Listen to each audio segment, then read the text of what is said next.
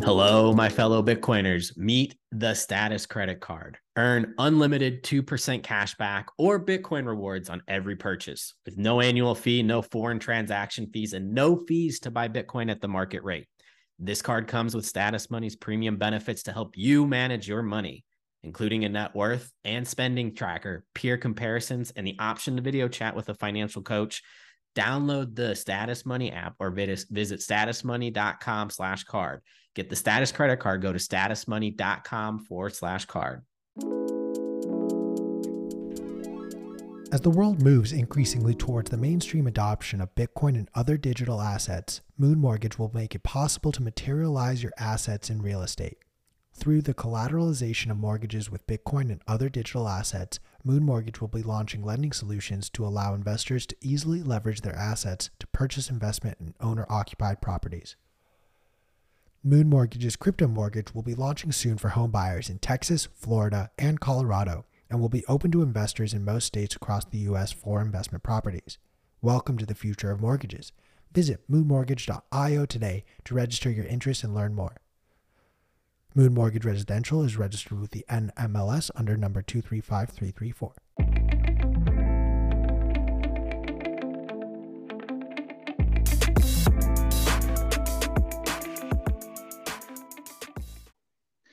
Welcome back to another episode of Fed Watch. It's CK. I'm here with Ansel. We have a absolutely jam-packed show for y'all. Yes. Ansel put together an incredible year in review documenting all of 2020 and we got 2022 and we got a lot to go over. Ansel, what a year, man. It's been another year of doing Fed Watch. How you doing, my friend? Yeah. Oh man, the whole year, especially for this show, because we, closely watched the central banks and what they're doing. It was an unbelievable year. I mean, we'll cover this, but just as an example, the Fed went from 0% to 4.5% on the Fed funds, just out of the blue, as if it was nothing. And so we're going to be covering all sorts of things, from Bitcoin to the Federal Reserve to a little bit of the ECB, to the macro charts, like what's going on with commodities, what's going on with energy and that kind of thing. So yeah, jam-packed show. And as you can hear, I'm a little bit under the weather, so we can't hear you. Sound great. You sound great. And apologize for the late response. I got like a million windows here. I am producing today. Producer Chris, he is on vacation, a much deserved vacation. Yes. He's celebrating the holidays with his family. I want to give a huge shout out to Chris. The man is an absolute legend. He puts down so much content across all of Bitcoin Magazine, including helping us with FedWatch. So thank you so much, Chris. Really appreciate you. And happy holidays and happy New Year's to you and your fam. And to all of our listeners, thank you so much for tuning in. I gave thanks last week, but I'm very thankful to all the FedWatch listeners. Thanks for tuning in. This is why we do what we do. And we would love to meet you all in person at the Bitcoin conference. So May 18th through the 20th, this upcoming year, we are entering into 2023. It's going to be a big year for Bitcoin, and the Bitcoin conference is here to be that physical instantiation of the Bitcoin ecosystem. So Ansel's going to be there. I'm going to be there. Would love to meet our listeners live in Miami, and we're going to be hanging out. It's going to be a lot of fun.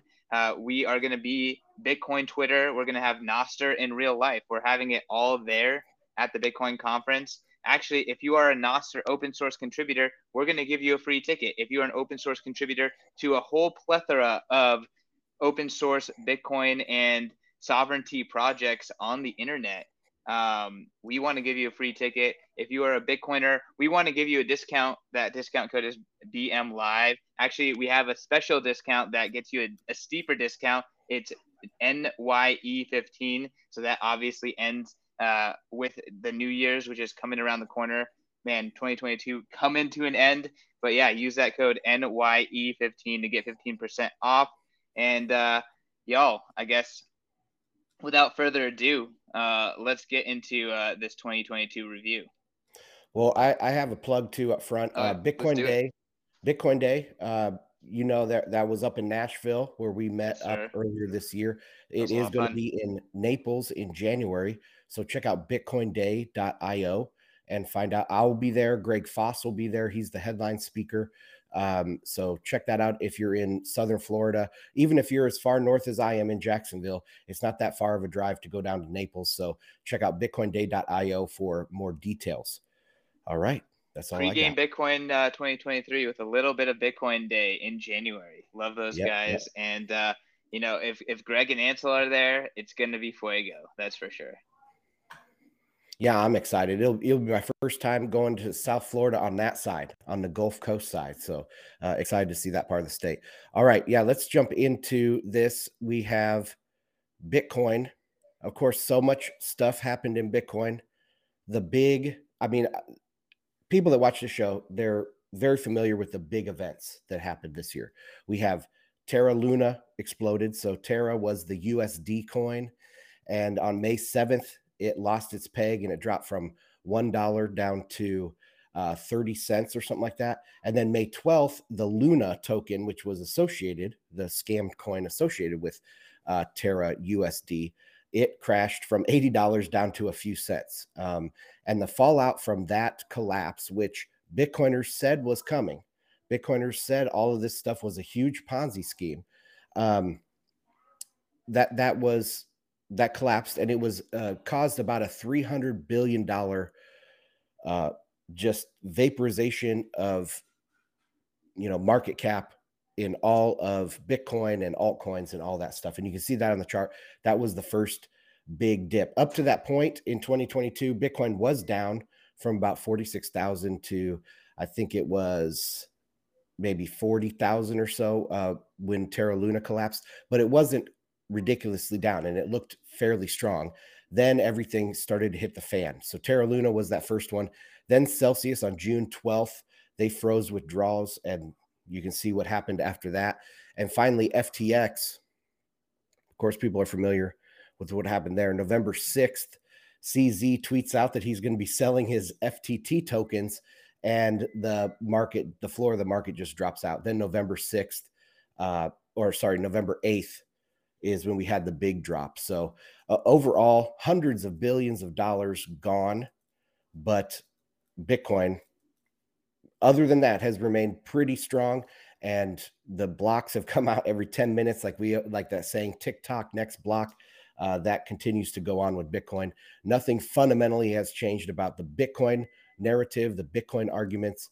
It's just that this whole like Ponzi ecosystem around altcoins has vaporized. So CK, what are your thoughts on all of these big events that happened? Of course, we'll go into mining here in a second, but just on these big collapses, what do you have to add? I mean, it's the price was already kind of headed downwards. I think there was a lot of steam that was kind of being released, but obviously these huge blowups, they have a huge impact. I mean, I think the Terra thing had a massive institutional impact, and then obviously, you know, these fiat institutions, they're still operating in the crypto realm with Bitcoin and other crypto assets like they do in the fiat world, right? So Terra blows up, all of them are underwater, all of them are intertwined and intermingled, and we're harvesting this 20% yield, and you know, we're repackaging it and selling it as some other products, even to retail via, you know, interest accounts. And when the source of the 20% yield and the cash flow ended, you know, it all it all dried up, and it all started, they all kind of got exposed. And then the next hit, which is Celsius, is even more drastic because that is one of the 20%. That's one of the yield interfaces, you know, Right. that was effectively gaining yield off of Terra and other DeFi yield schemes that were out there. And that has a massive impact, as well as it massively impacts the consciousness of the public, because, you know, a lot of, let's just call it finance savvy people were like, oh, I can get 12% yield on my dollars if I just put stable coins into this account. Like, this is a regulated entity that's operating in the United States, and there's many of them, right? So like that's like that is kind of like the type of person that's affected by this, by that big down that happened when Celsius withdrawals froze. And then next is FTX, which is, it's almost kind of like it's a combination of Terra and Celsius, which is like it affects retail and institutions massively, and they're all intertwined. But the entire period where Bitcoin is like kind of consolidating after Terra and Celsius, FTX with their FTT token is kind of absorbing a lot of that negative sell pressure and the negative narratives and the bankruptcies and liquidations that are happening, because they're going out and they're trying to be the next JP Morgan and save all and bail out all these institutions when their shirt is dirty as well. And then obviously when FTX gets exposed, when Alameda's balance sheet was released, and then CZ publicly making the sell, it all fell apart. But and we kind of just see like the rest of that, kind of like negative activity kind of fell through, and even more withdrawals were frozen. And now we have people like not on this chart is class action lawsuit against Gemini. Not not on this chart is a class action lawsuit against GBTC. Not on this chart is like a lot of defrauded investors that are now finding ways to take action via the legal system, and bankruptcies that haven't kind of like come to light yet. I personally, me and you have kind of been going back and forth, like, is there another shoe to drop? I personally think that there's definitely another shoe to drop in the mining space. There's definitely another shoe to drop in the lending space. There's definitely another shoe to drop in like the venture capital or hedge fund space. So I don't think that we've even seen enough pain yet, which is pretty insane, because we're sitting here at 16K. But is the froth, the paper Bitcoin, that has been pretty much erased. So in the next kind of maybe era of this collapse of the kind of scam ecosystem, it might be a rush to Bitcoin, like a safe haven in the space. Could you see that maybe, just because some VCs blow up doesn't necessarily Bitcoin has to fall. What do you think of that? I think we're far away from that mental paradigm shift. I think we're still at 0.01% Bitcoin adopters on the planet. That means people who are using Bitcoin in terms of they hold their own keys, or they're consciously abstaining from holding their own keys, but they're not unconsciously, keeping their funds on a shitcoin casino just because it looks like Chase or it looks like a bank. Yeah. So I think we're just really far away from like people who find safety in sats still as being the majority. And until that happens, or until scarcity starts to assert itself, we're not going to see that reflexivity, I think, to lack of confidence in other things. Right. All right. Well, I mean, it's crazy that our positions have switched here in the last this year. So I was always the kind of person that was, don't get too ahead of yourselves. We're going to have a consolidation, and you were the permabull, and now we're like, our roles have totally swapped here in 2022, which is very, very interesting. But well, you're always the true contrarian, and I'm just well, I'm just going along with the consensus. Yeah, I guess there's a little bit of that in there too. So okay, well, let's talk about the miners. You brought that up. So what I thought was so interesting this year was back in July, they had the heat wave in Texas, and the miners decided to voluntarily shut down. And of course, there's all sorts of different financial incentives involved here, but they shut down. And I believe it was like 1.2 gigawatts, or I don't know how to measure energy, but it was a huge amount of energy saved by the grid that helped in the heat wave help the grid in the heat wave. Then not only that, a second time now, just recently on Christmas, with this cold wave that blew through, we saw a massive drop in Bitcoin hash rate because a lot of the US miners voluntarily shut down their machines to save the grid. I think didn't voluntarily. Let's not spread the voluntarily narrative. They had an opportunity to make a lot more money by shutting off their miners, so they did. Like, obviously they have a PR element, but it's not like, these are market forces. They're just market actors. Correct. Yeah. These are, by Bitcoin mining becoming a thing within the grid, it is a tool for the grid, and it balances incentives within the grid, and it's Absolutely. A win-win situation. So yeah, of course, it's a voluntary win. I mean, the Bitcoin miners aren't going to crash the grid on purpose, right? So yeah, and I saw Marty Bent say something about this too, like we shouldn't spread this being too, not friendly, but too pumping up the miners too much or something. But I think it's an amazing thing. It absolutely is amazing. It's an amazing thing that the narrative or the idea that Bitcoin can balance the grid because it can have adjustable demand worked. It worked beautifully twice this year in some big situations. And so I think that is going to be noticed. And yeah, so I thought that was huge. That's probably the biggest thing for me in the mining space this year. We have a few other things here, like the hash rate rose dramatically, even despite the price dropping.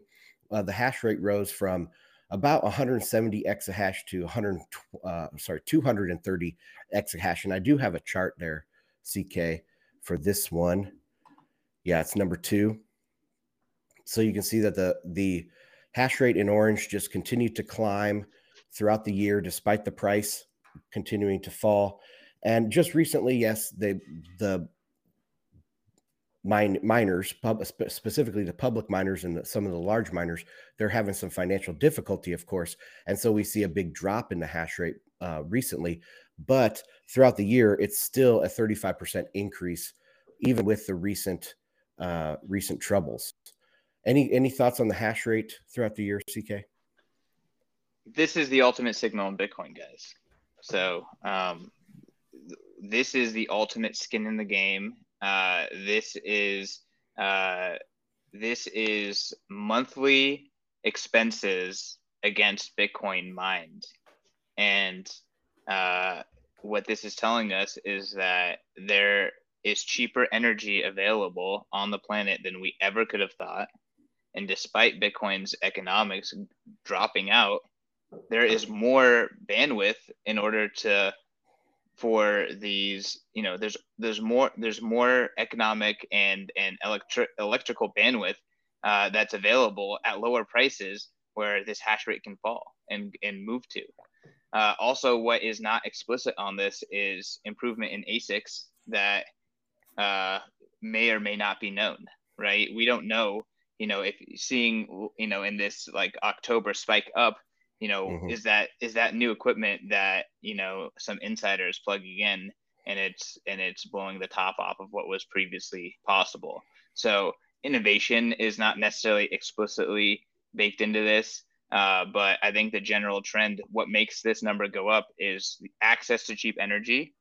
And then that's especially obvious despite Bitcoin price dropping, because this is effectively proof that there is more energy out there for cheaper. It's like, hey, it's not economical to mine at 6 cents.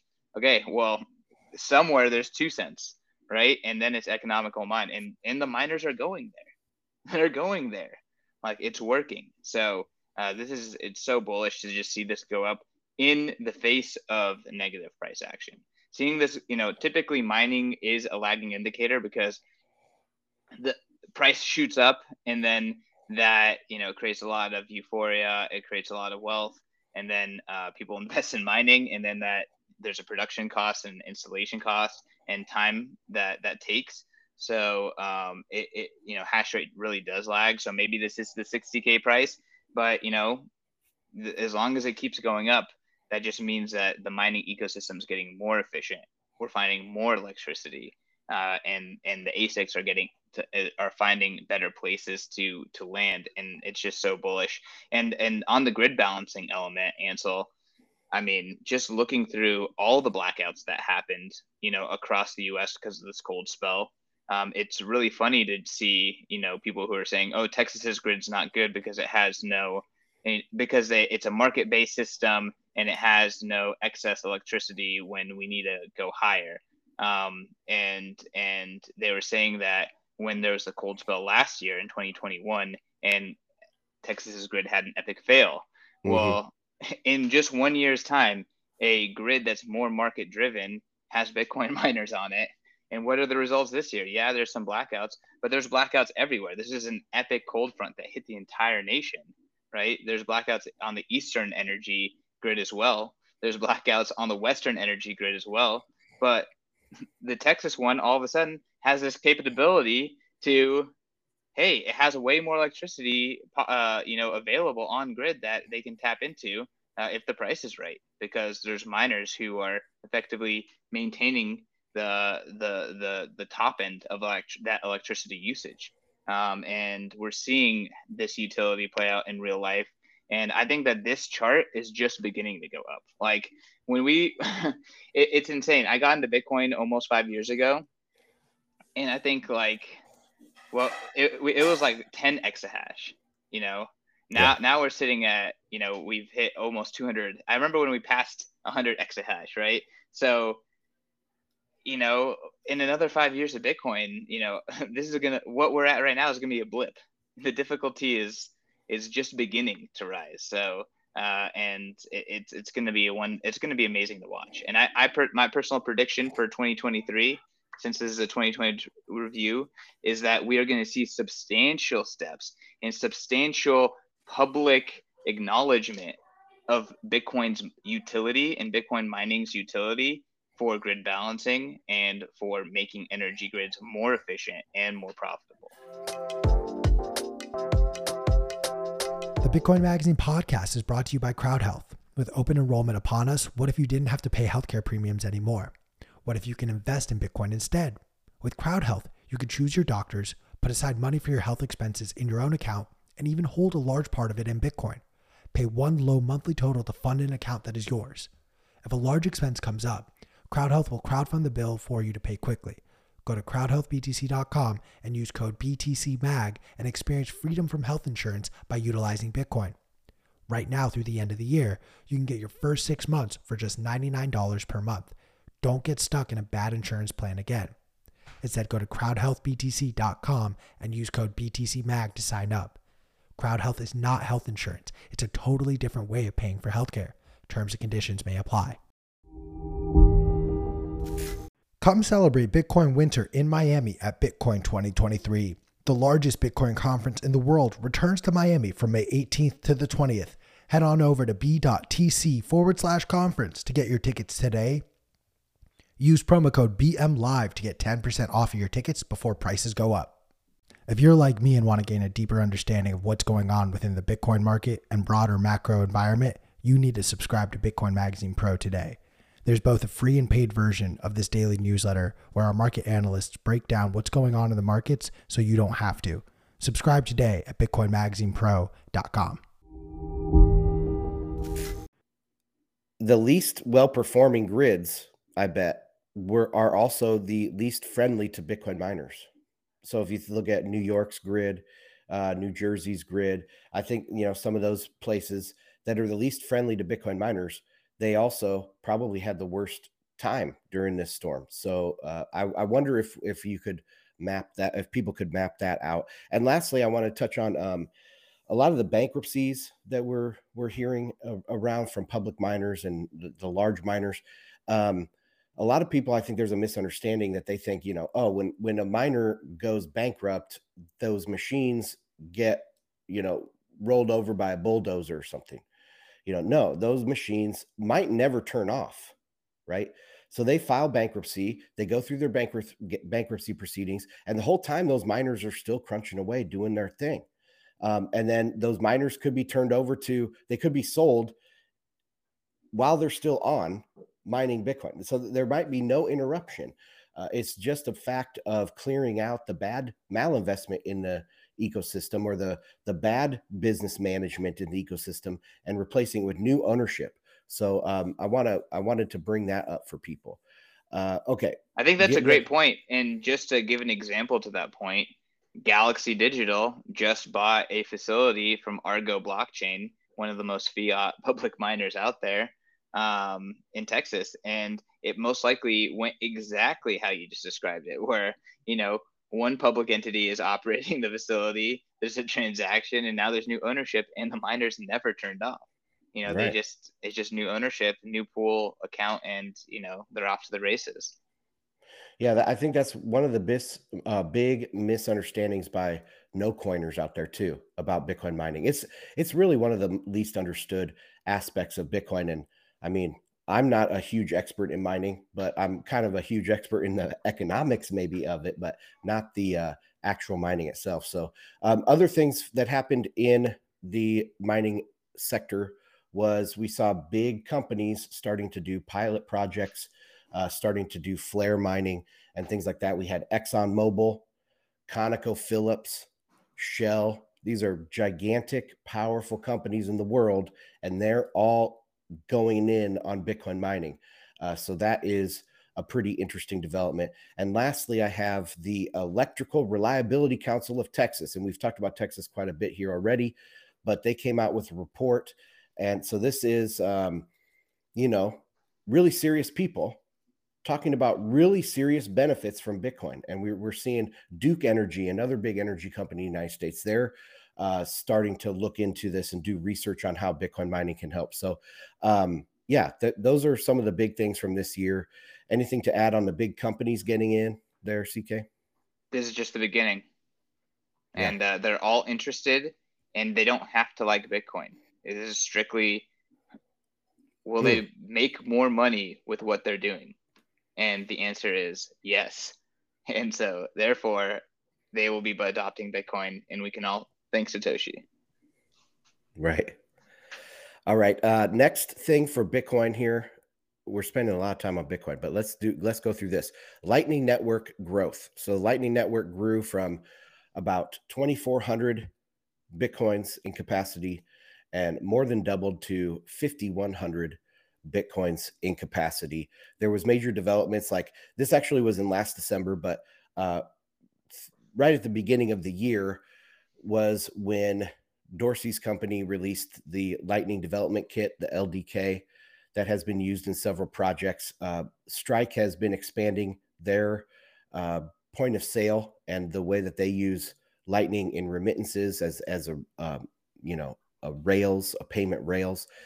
Of course, we have the expansion in El Salvador and their adoption there. Bolt 12, which is something interesting I'm just starting to learn about.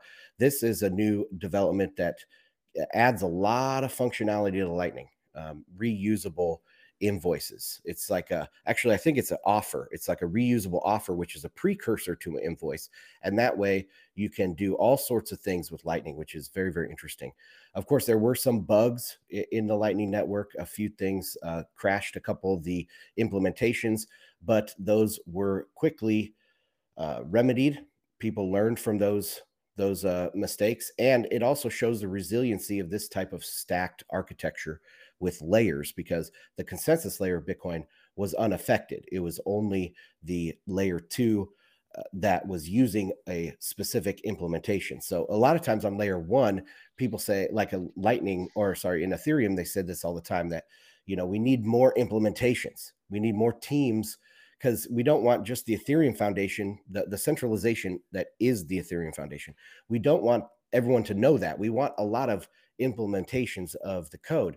Well, when they started doing that, what happens? You get bugs in these other implementations, and you have consensus failure on the main network.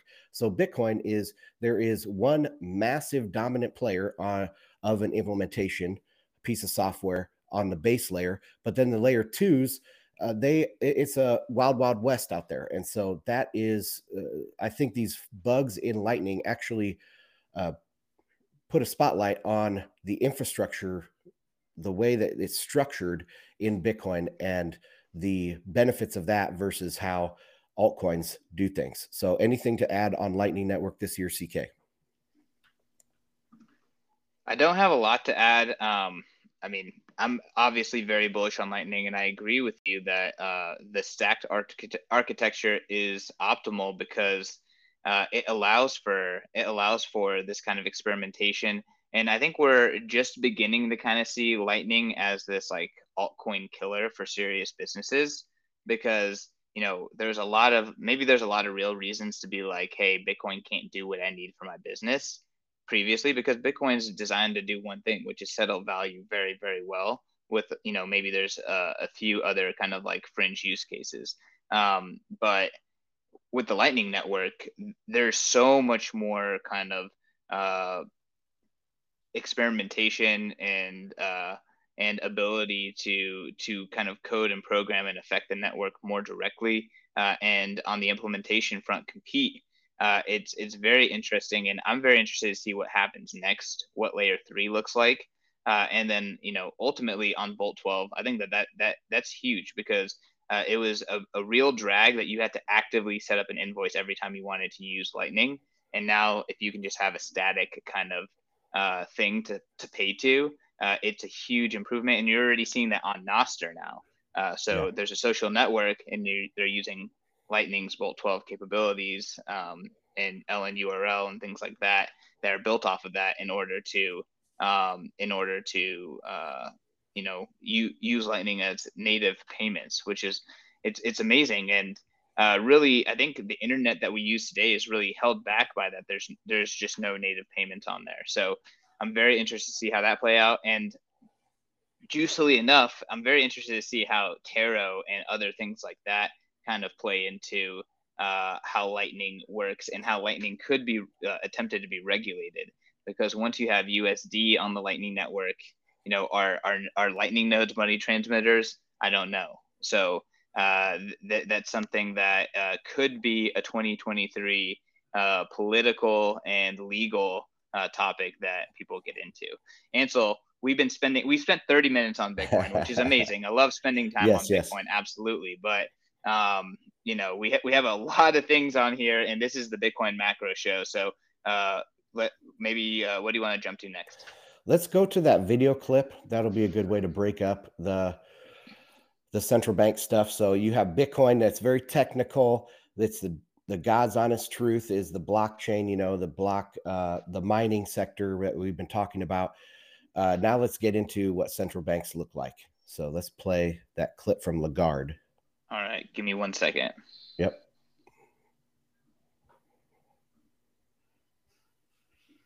This graph about the balance sheet of the European Central Bank and the money that is on there now. And here it is. What I would like to show our viewers and ask the question about is, this is going over 8 trillion euros now. Mm-hmm.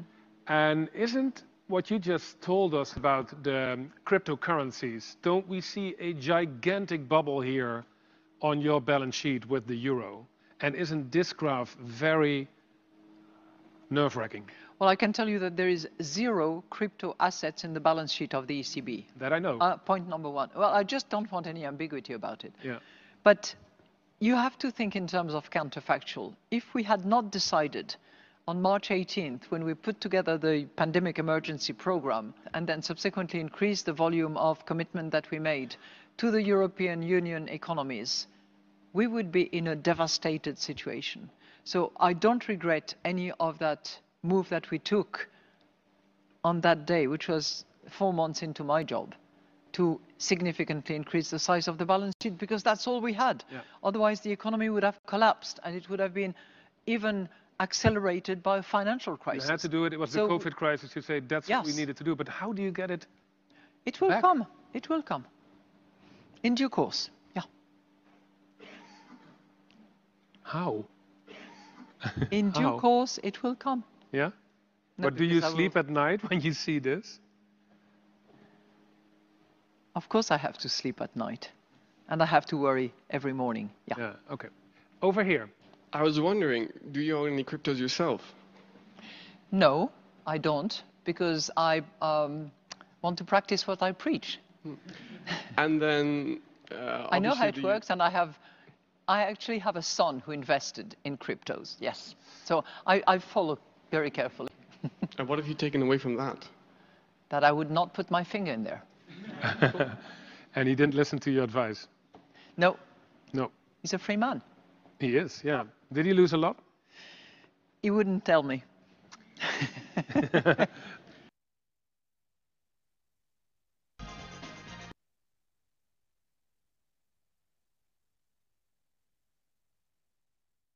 Sorry, I muted you, Ansel. My bad. I know that was an older clip, but very interesting one at that. And it's very interesting that cryptos are, a main topic on this, ECB president, central banker, fireside chat or whatever that was. Well, it's not that old. It's from, I think, June or July of this year. So that's why I wanted to play that, because it's from 2022. And yeah, it's just amazing that they ask her, how is it going to come down? And she's like, oh, it will come. In due course, it will come. Like, just... And smiling. No idea. She has no freaking clue. That's what the central bankers are like. So that was a good way to kick off this talk about central banks. Well, the high priest of fiat. That's what they are. Yeah, and the ECB, the high priest of CBDCs, which I didn't even put anything on the outline today for CBDCs, but that was a big topic as well. Okay, so we can summarize it as incompetent government circle jerking. Yeah, lots of pilot programs and not a lot of launching. So we have the Fed. They, at the end of last year, they had talked about, we are going to be winding down our asset purchases by March of 2022. And they didn't really talk about tightening yet at the beginning of the year, but they very quickly went into tightening as well. By March, they were at 0, and then April they started raising, and they went from 0 all the way up to 4.25% is the lower bound of the new Fed funds range. This is the fastest move in decades. I do have a chart there if you want to bring that one up. Let's see. Yes, it's number 4. And you can see that it's much faster than the last round that was started by Yellen and finished by Powell. So Powell came in mid-2018, I believe, and he, was the architect of the end of that hiking cycle. That was his first Powell pivot number 1. And then Powell pivot number 2 is when he switched from dovish to hawkish all of a sudden at the end of 2021. And now we've been waiting all year for the new Powell pivot number 3, which will come at the top of this steep increase. So they raised by 25 basis points, then 50. Then they had, I think, 4 75 basis point hikes. And then this last one, they slowed back to 50 basis points. So that is a pretty incredible year straight upwards from the Federal Reserve. Any comments on this, CK? We've been talking about this all year. It's wild. And if you zoom out, it looks even more wild. Yeah, I mean, this is really the fastest pace that they've raised rates, I think, since the early 80s, maybe 1980. And so a lot of people are waiting for something to blow up. But let's talk about the ECB. So we just watched Lagarde, and what she has done is this is not the ECB, by the way. This is for the next part. So the Lagarde, they are just following the Fed. The one reason why she couldn't answer that question in the video was because all she does is mirror what the Fed does a couple months later. They started raising 75 basis points. They've so far gone through 2, and they've started rolling their balance sheet down. So that's what's going on with the ECB. And actually, yeah, you were right, man. You were keeping us on track with that QT. So let's bring that one up.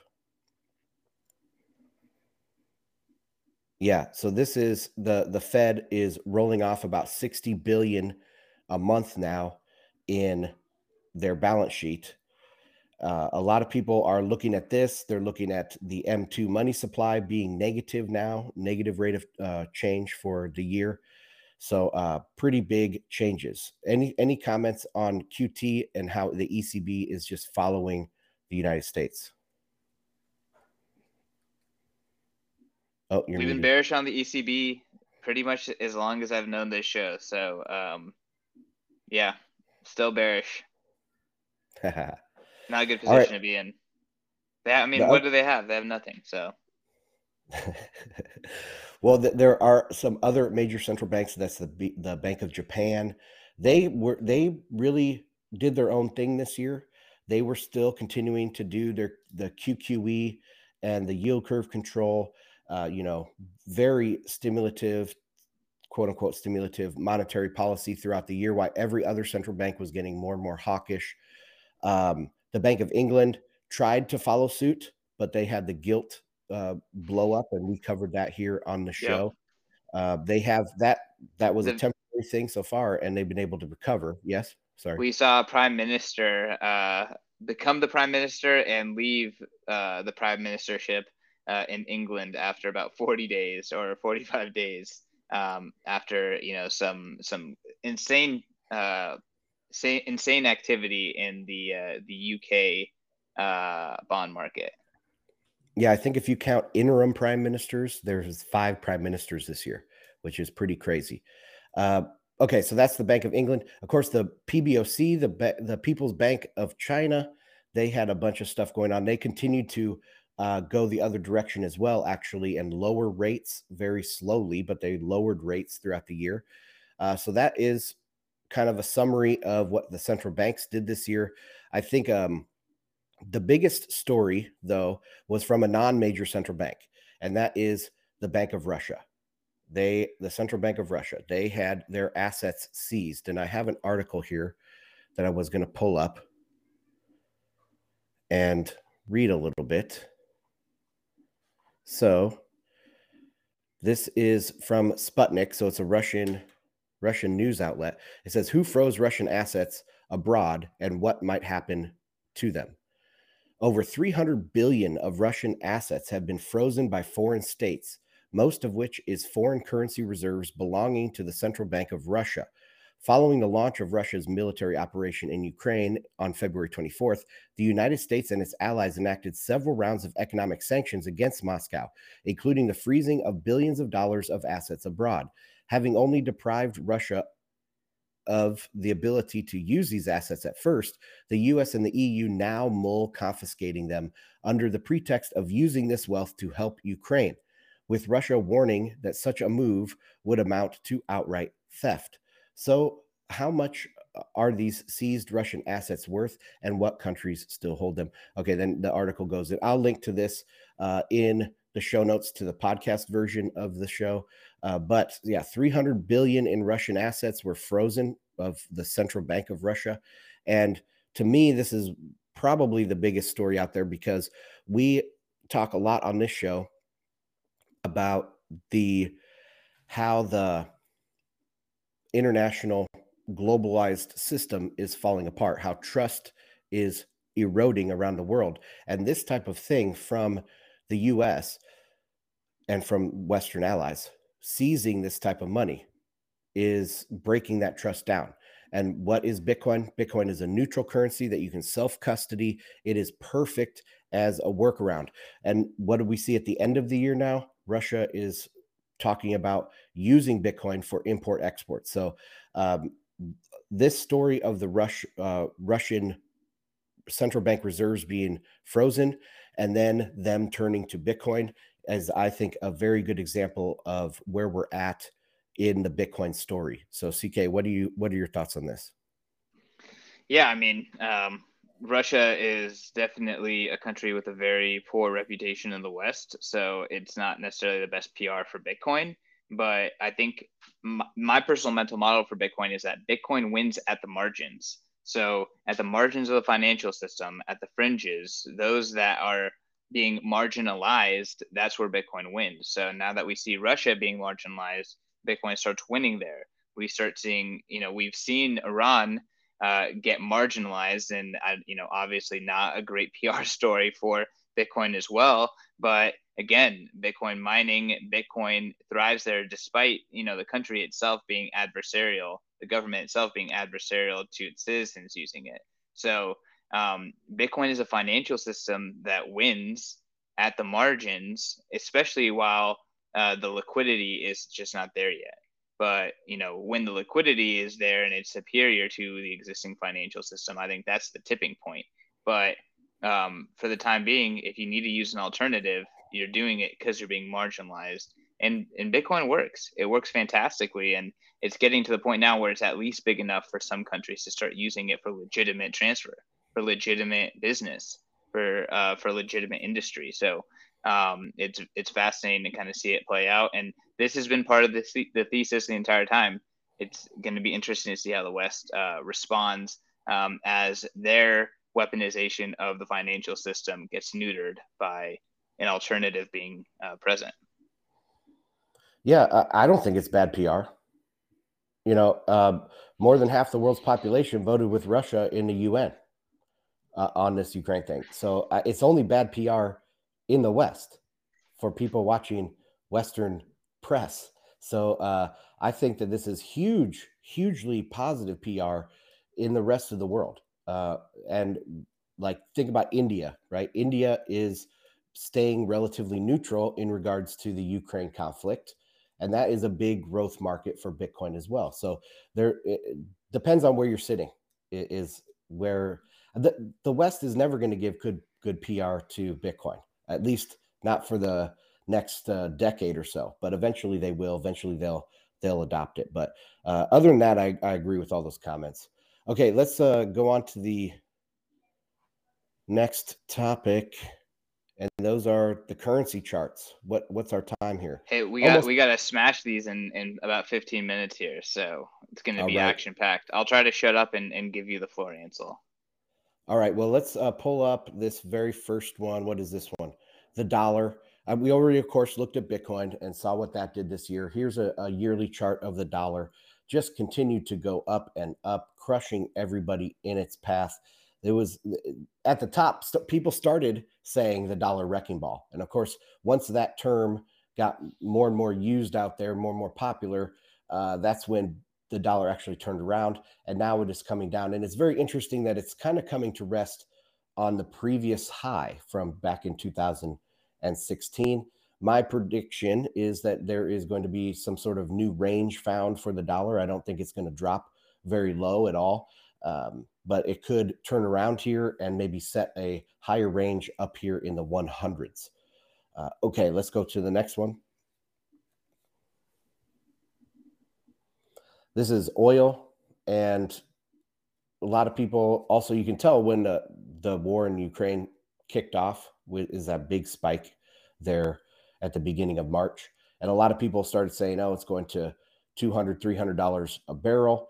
And you can see since around June is when it really has just trailed off, and there's no strength in this market whatsoever. This, the direction in oil was achieved before any of the Strategic Petroleum Reserve was starting to be released for the election. So this is not a pure like one-to-one with, oh, we're releasing oil from the Strategic Petroleum Reserve, now oil is going to go down. No, this is a global phenomenon. Global demand for oil is falling, and that's why the price is falling. So, CK, stop me anytime. Yeah, no, I want to jump in. I mean, there has been renewed calls for $100 barrel, $150 a barrel oil. What do you make of those calls? A lot of that is centered around reopening of China, which on today's show, we're not going to talk anything about the zero COVID. I hadn't planned to talk about zero COVID and the reopening. But if China reopens, they say, oh, the demand is going to shoot back up, and that's going to cause a lot of, price to go up, basically. But that's not a given. Yes, I think price can go up. And you can see on this chart, I have this kind of red curved line where I can see price getting back up to in the 90s. That wouldn't be surprising. But look, China is not going to bounce back just overnight. It's going to take them years to recover from this. And their entire economy is shifting. It's slowing, it's shifting, and so is all the other economies in the emerging markets in the West. They're all entering recession. And what happens with recession is demand goes down. So it doesn't matter if China reopens. They're not going to add like 20 million barrels per day demand. They might add 5, and that can be easily handled by the marketplace. So that, I think that's where a lot of these renewed calls for higher oil. And I could see it getting up to 100, but it's not going to stay that high. All right, let's go to the next chart. Chart number is, what is it? Yeah, this one. This is the European natural gas futures. And of course, we heard a lot about this. I actually used a almost 2.5-year chart for this just to show what was normal, then the buildup before, when all the tensions kind of were building, the troops were being staged on the border of Ukraine. And so a lot of this, the price of natural gas started increasing back in 2021. And then, of course, in 2022, so far, it has been very volatile, but it's hit some extreme highs. And just recently, however, it has fallen back out of this pattern, which we also see on the U.S. natural gas futures. So if you go to the next one, CK, this is the U.S. natural gas futures for that same period. You can see an obvious trend higher. And, a lot of the natural gas that they were getting from Russia, they're trying to supplement by getting LNG from the United States. And it's not a one-to-one replacement, but there is a lot of demand that is hitting U.S. markets. So we did see some sympathetic increase here in the price over in U.S. natural gas futures, but we are also breaking out of this pattern the same sort of way that the European natural gas futures are. So that's what I have to say about energy. Next is CPI. And this is a month-on-month CPI. And if you guys are listeners to the show, you'll know I don't care about year-on-year, because the year-on-year does not show me when we hit the brick wall. And you can see this in this chart. In July, we went from like 1% per month increase in CPI to 0. We hit a brick wall, and now we're kind of bouncing on the bottom here. But I can see CPI actually getting into the negative in the first few months of 2023. But overall, throughout this year, we did see higher CPI, but we did see peak CPI, and now it has crashed. If you go to the next one, CK, this shows the peak CPI really well. And I used a longer term chart here to show a couple things. First is this recent peak. Yes, it got high, but it has rolled over and it's coming back down. As I just showed you on the month-on-month, there's no sign of month-on-month inflation picking up. I should have put this chart in here. If you do CPI X shelter, it's been negative twice. So it's the shelter component that is already starting to come down again as well, that is keeping CPI in positive territory for month-on-month. But as you can see in this chart, we're rolling over. Now, I wanted to point something else out too. So the thicker gray bar in the middle, kind of in the middle of the chart, that is the Great Financial Crisis. Now, what did we do after the Great Financial Crisis? The Fed started QE. And that is what everybody says is the big source of money printing, okay? But look at CPI. Look at the difference in CPI. Before the Great Financial Crisis, before QE, we had CPI that averaged about 2.5%. After QE started, we had CPI that only broke 2.5% once.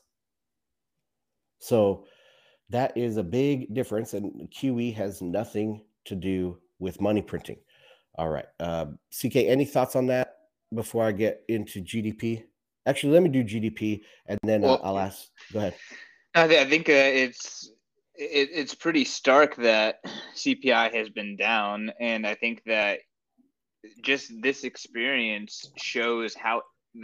And when I say this experience, I mean living through 2020, 2021, 2022, and watching CPI and understanding generally what's happening to the world's supply chains and our ability to cooperate and trade, it's extremely evident that CPI does not even measure inflation. It strictly measures the prices of a basket of goods.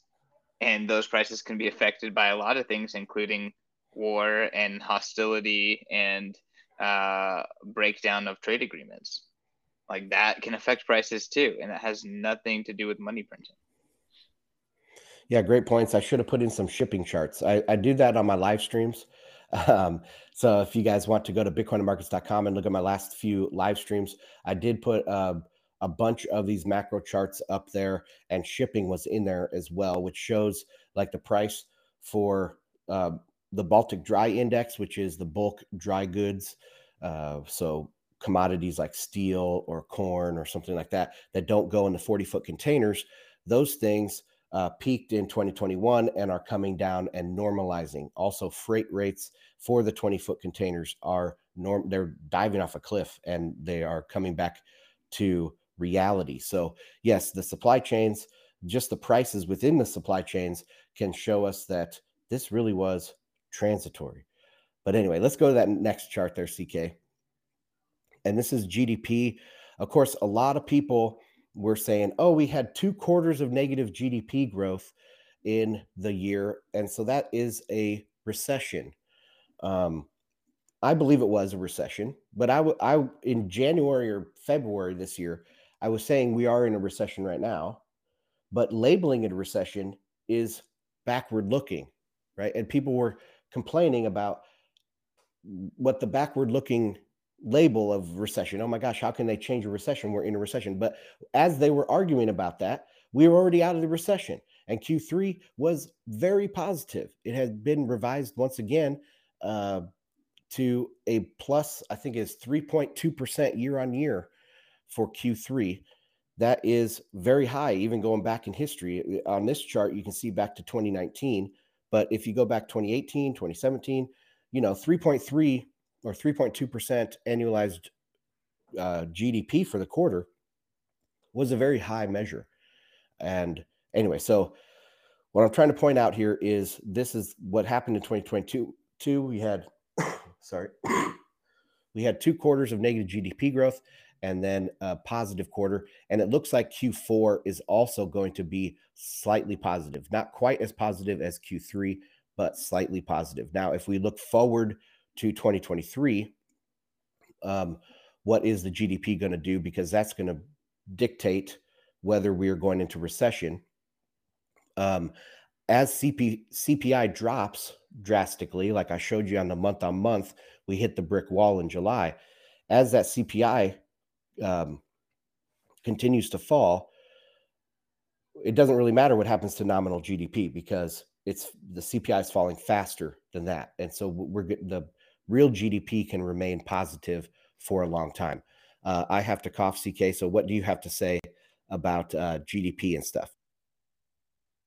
I don't have much to say. Ansel is really the one who can help, interpret all of this. But again, I would like to say, like, this shit is so damn complicated, and they have to revise this stuff all the time, and they're constantly opening the door with some big announcement of some great numbers, and then like a quarter later revising it down to nothing.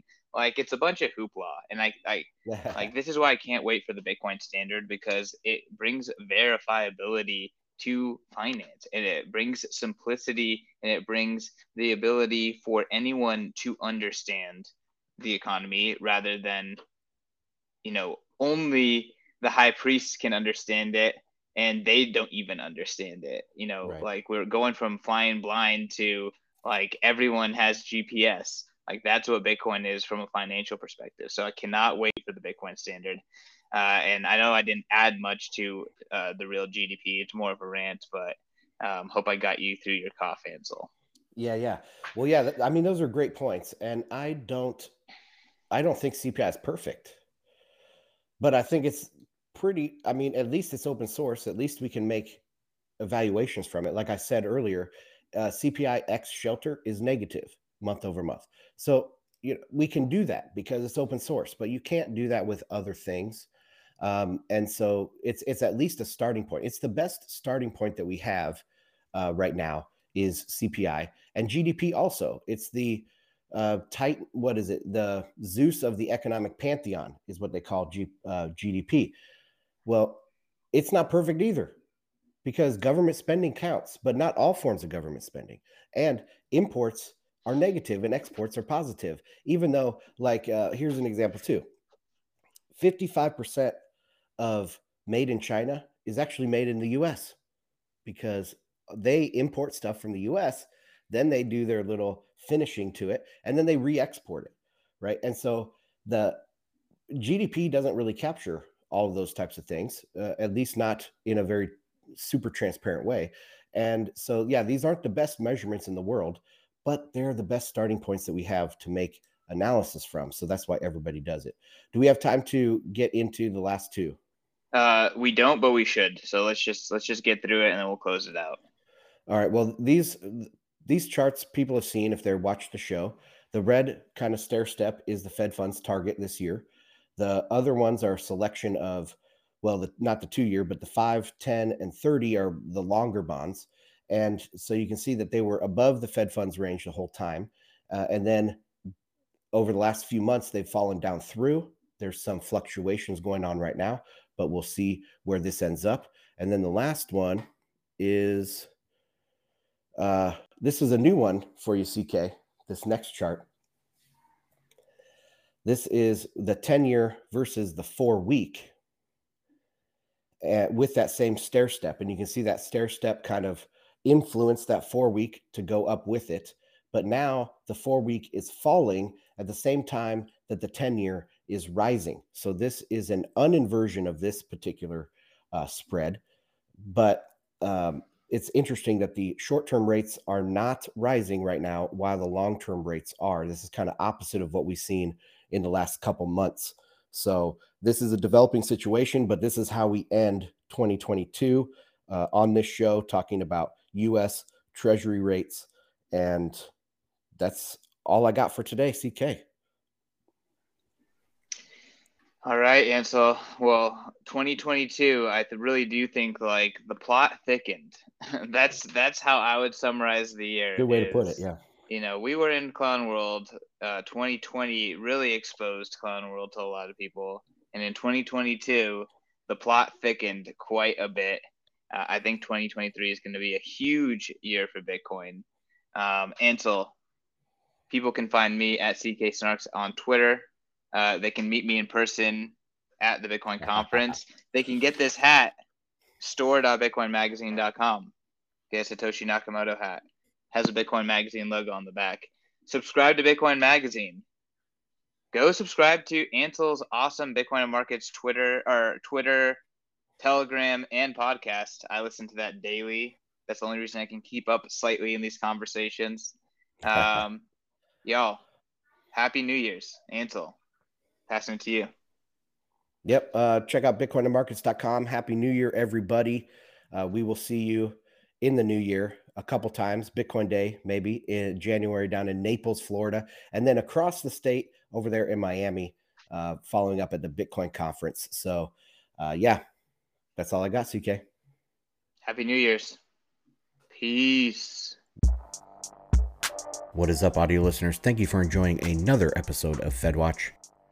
Down in the show notes, you will find all the appropriate links to our social media, the original version of this podcast, and community links. Also, check out bitcoinandmarkets.com, where I put out a free weekly newsletter every Friday, and there you can also help support the show by signing up to become a paid member. See you next time.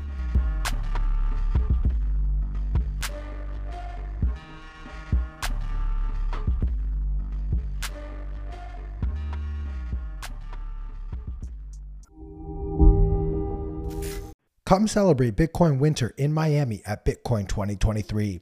The largest Bitcoin conference in the world returns to Miami from May 18th to the 20th. Head on over to b.tc/conference to get your tickets today. Use promo code BMLive to get 10% off of your tickets before prices go up. Bitcoin is for everyone, lefties, righties, and rejectors of the false dichotomy alike. And that is why the newest Bitcoin Magazine print edition is called the Orange Party issue. It features articles by President Nayib Bukele, Jeff Deist, Beauty On, Natalie Smolensky, Eric Kaysen, Max Kaiser, and Jimmy Song. Get your copy at your local Barnes & Noble's bookstore or from the Bitcoin Magazine store at store.bitcoinmagazine.com and use promo code BMLive to get 10% off your annual subscription today. If you're like me and want to gain a deeper understanding of what's going on within the Bitcoin market and broader macro environment, you need to subscribe to Bitcoin Magazine Pro today. There's both a free and paid version of this daily newsletter where our market analysts break down what's going on in the markets so you don't have to. Subscribe today at bitcoinmagazinepro.com.